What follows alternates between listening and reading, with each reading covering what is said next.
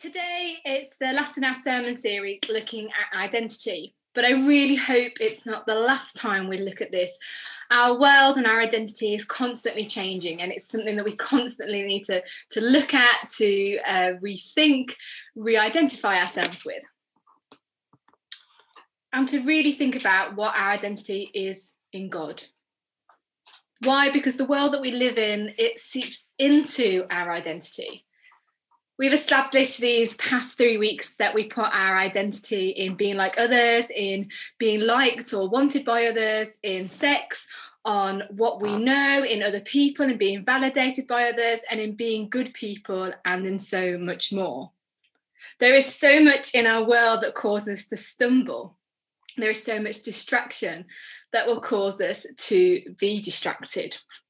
Now, a really key example that I felt when I was writing this of this distraction is actually our dog.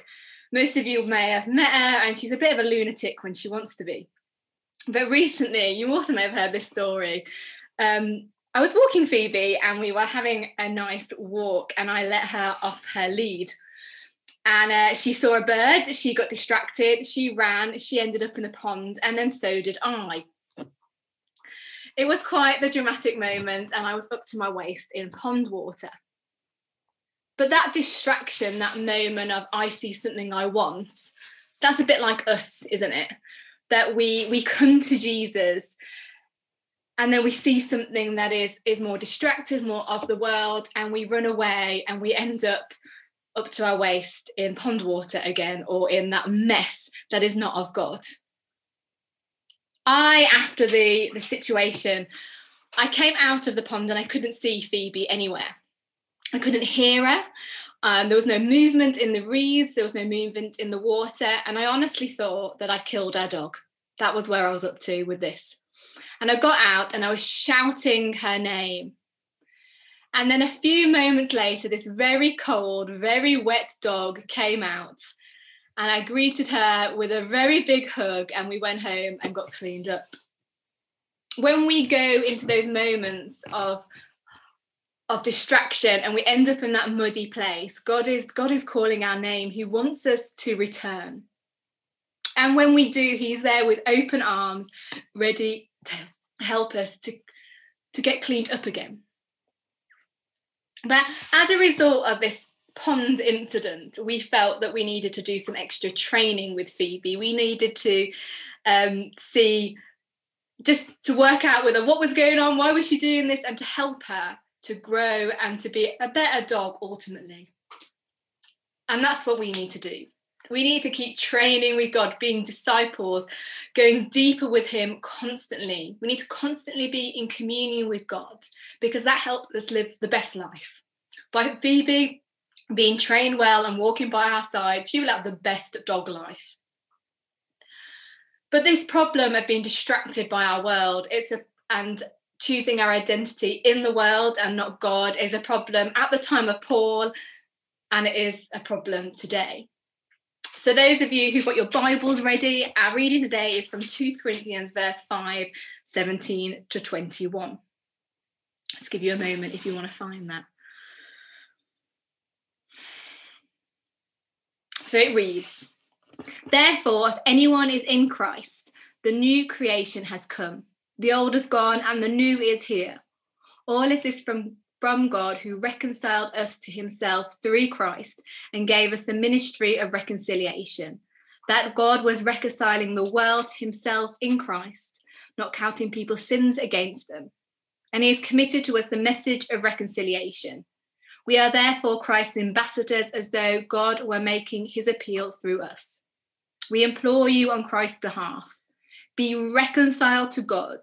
God made him who had no sin to be sin for us, so that we in him might become the righteousness of God." A lot of big words there, but what a powerful passage. So today, what is it? Well, not just today, but every day. What is it that we need to do to keep our identity in Christ? And I think the key thing is reconciliation. Well, this word reconciliation or reconciled, we're going to be using it a lot. I want us to be really clear on what I mean by this word. So reconciliation happens after there's been a breakdown in relationship between God and man, or man and man.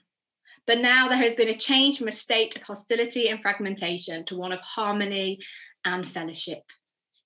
Reconciliation is making up, but also being back in relationship with in a good and positive way. But to be reconciled with God means also eternal life in heaven. This reconciliation of God and man is the thing that we ultimately all want to be seeking for, or to seek others towards. And to do this, to be truly reconciled with God, to truly have our identity in God, there is 3 things I'm going to suggest that we need to do today. So firstly, we do need to be reconciled with God. It talks about in the book of Colossians about teachings of attacking the truth of the gospel.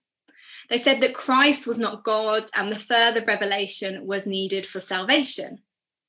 But when Paul wrote his letter to Colossians to defend this supremacy of Christ, he said in the previous passage, Paul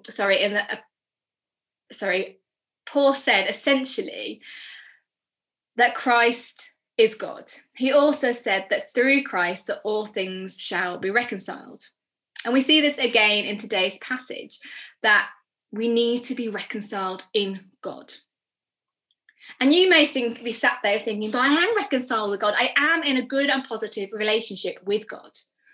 But how often do you attend to that relationship with God? How often do you go back and sit down and go and sit with God and say, I want to go to a deeper relationship with you, but also I am sorry, God, for the things that I have done wrong. Growing in relationship and being reconciled with God is constant. Whether you're the Archbishop of Canterbury or a new Christian, you've got to keep seeking him, praying, reading your Bibles, and surrounding yourselves with people to be accountable to. As Christians, we should be coming to church. We should be part of a Christian community. We should delve deeply into relationship with God.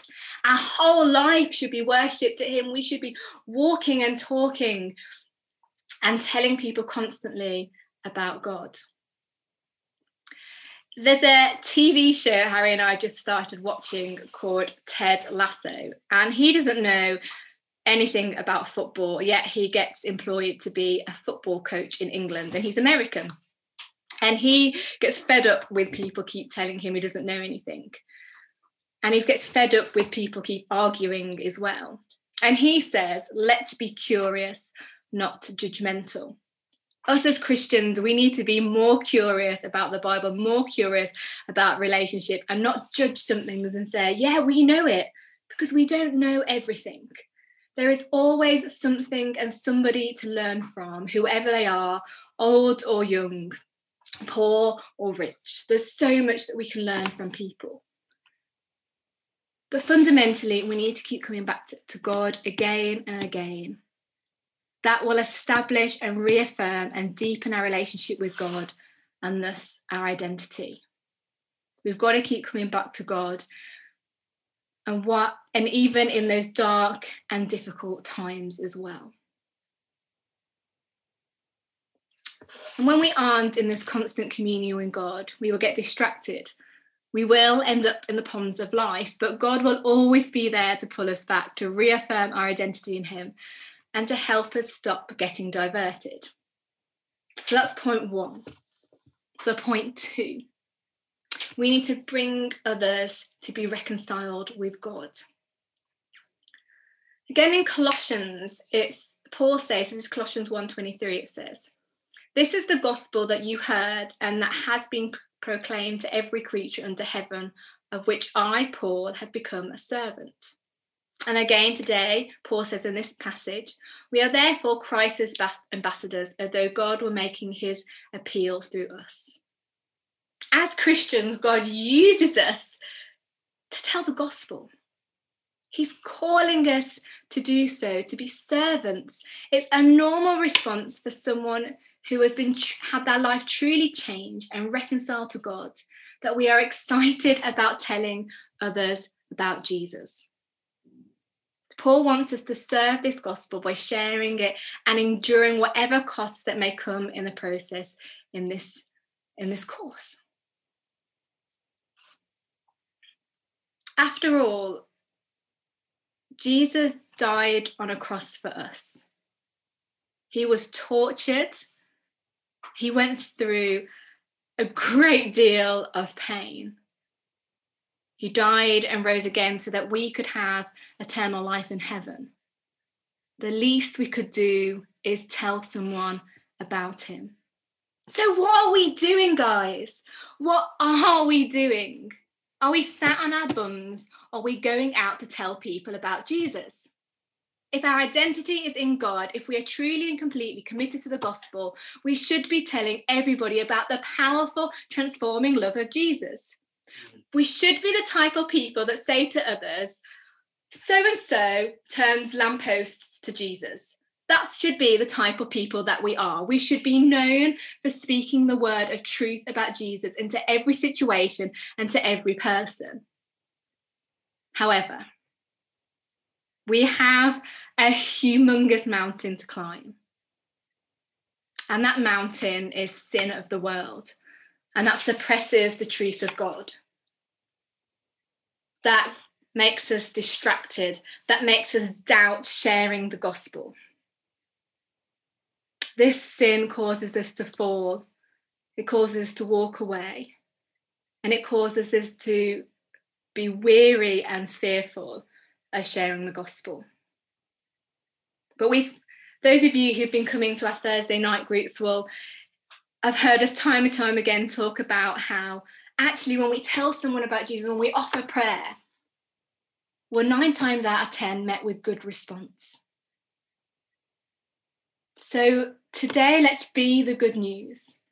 Let's spread the good news that Jesus is Lord.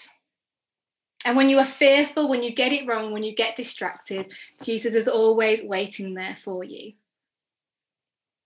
to continue that journey of discipleship with him. So my next point is that to be reconciled with God, we need to be reconciled with others. To walk again, to re-establish a close relationship in friendship and peace and love. I said before about confession. I think there's something really important about the act of confession. I'm not saying that sitting in a box, confessing to a priest, and then him being the interim. Although I have to admit, I have sat with a priest and confessed my sins to them and found that extremely powerful.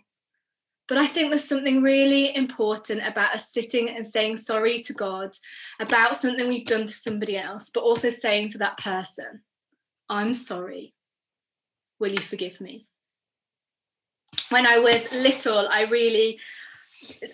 listened in communion and in communion lessons to sneak that need before you do the peace. The reason we have the peace is to say sorry to people in our community, to show that we were peaceful with one another. And I was sat there and I'd upset my mum. I was that's what you do as children, don't you? You upset your parents, and I'd upset her. And I couldn't take communion until I'd said to her, Mum, I'm sorry for that thing that I'd done. We as Christians should be constantly seeking that transformation of confession, of love with one another. Because when we are transformed, when we've become Christians, we should be living out that life of Christianity, shouldn't we? That act of love, of forgiveness, of care for others. Because we're members of the new creation that we hear in this passage. That new creation, that there was the fall, humanity sinned, and we see that all at the beginning of the Bible, but then God sent his son so that there was new creation. And by sending his son into the old creation to transform and reconcile it. And when that happened, God was reconciling the world to himself. But not just the one aspect of the world, but the whole world. Those who follow Christ, who are reconciled to God by Christ, and are appointed to carry on Christ's work of reconciliation. We here, that is part of our job. to reconcile others, and with situations in the world. We need to be seeking what is the right decision to do in every aspect of our life. Who is it? And we need to do that between people and God, that's evangelism and discipleship. Between people and people, that's conflict and resolution. And between people and their work, goods and services that meet the needs of others. So, i.e., taking food to the food bank, seeking those who are lost and helping them. These are elements of the work of reconciliation. We must accurately understand what has gone wrong among people to do that work as well. We must love other people to benefit them rather than judge them. If we begin to condemn people in our workplaces or withdrew from the daily places of our life and work, we are regarding people from a human viewpoint. But if we regard people from a God point, we love the people we work with. We try to improve our workplaces.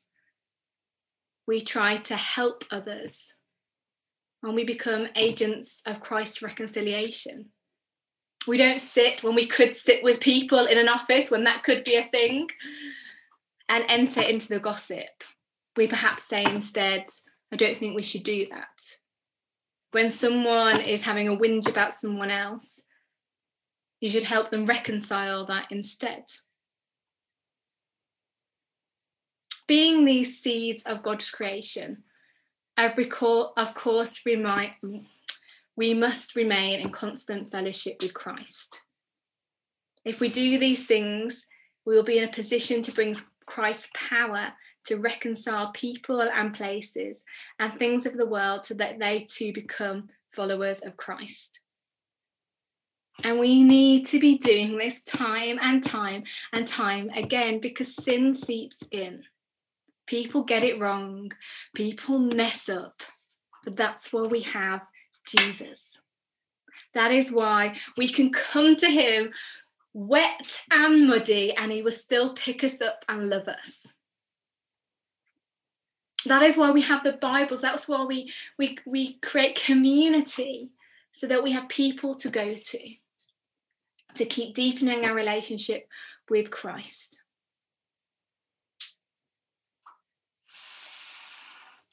So I've said 3 things there that I think are so key to keep our identity in Christ. So just a quick reminder, if you've not listened to anything I've just said and you've thought, what is she harping on about? To keep our identity in Christ, we need to be in constant communion with him. Whether you're the Archbishop of Canterbury or you're a new Christian, you need to keep going deep.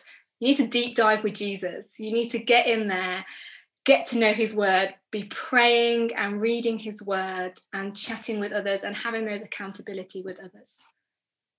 You need to be telling people about Jesus.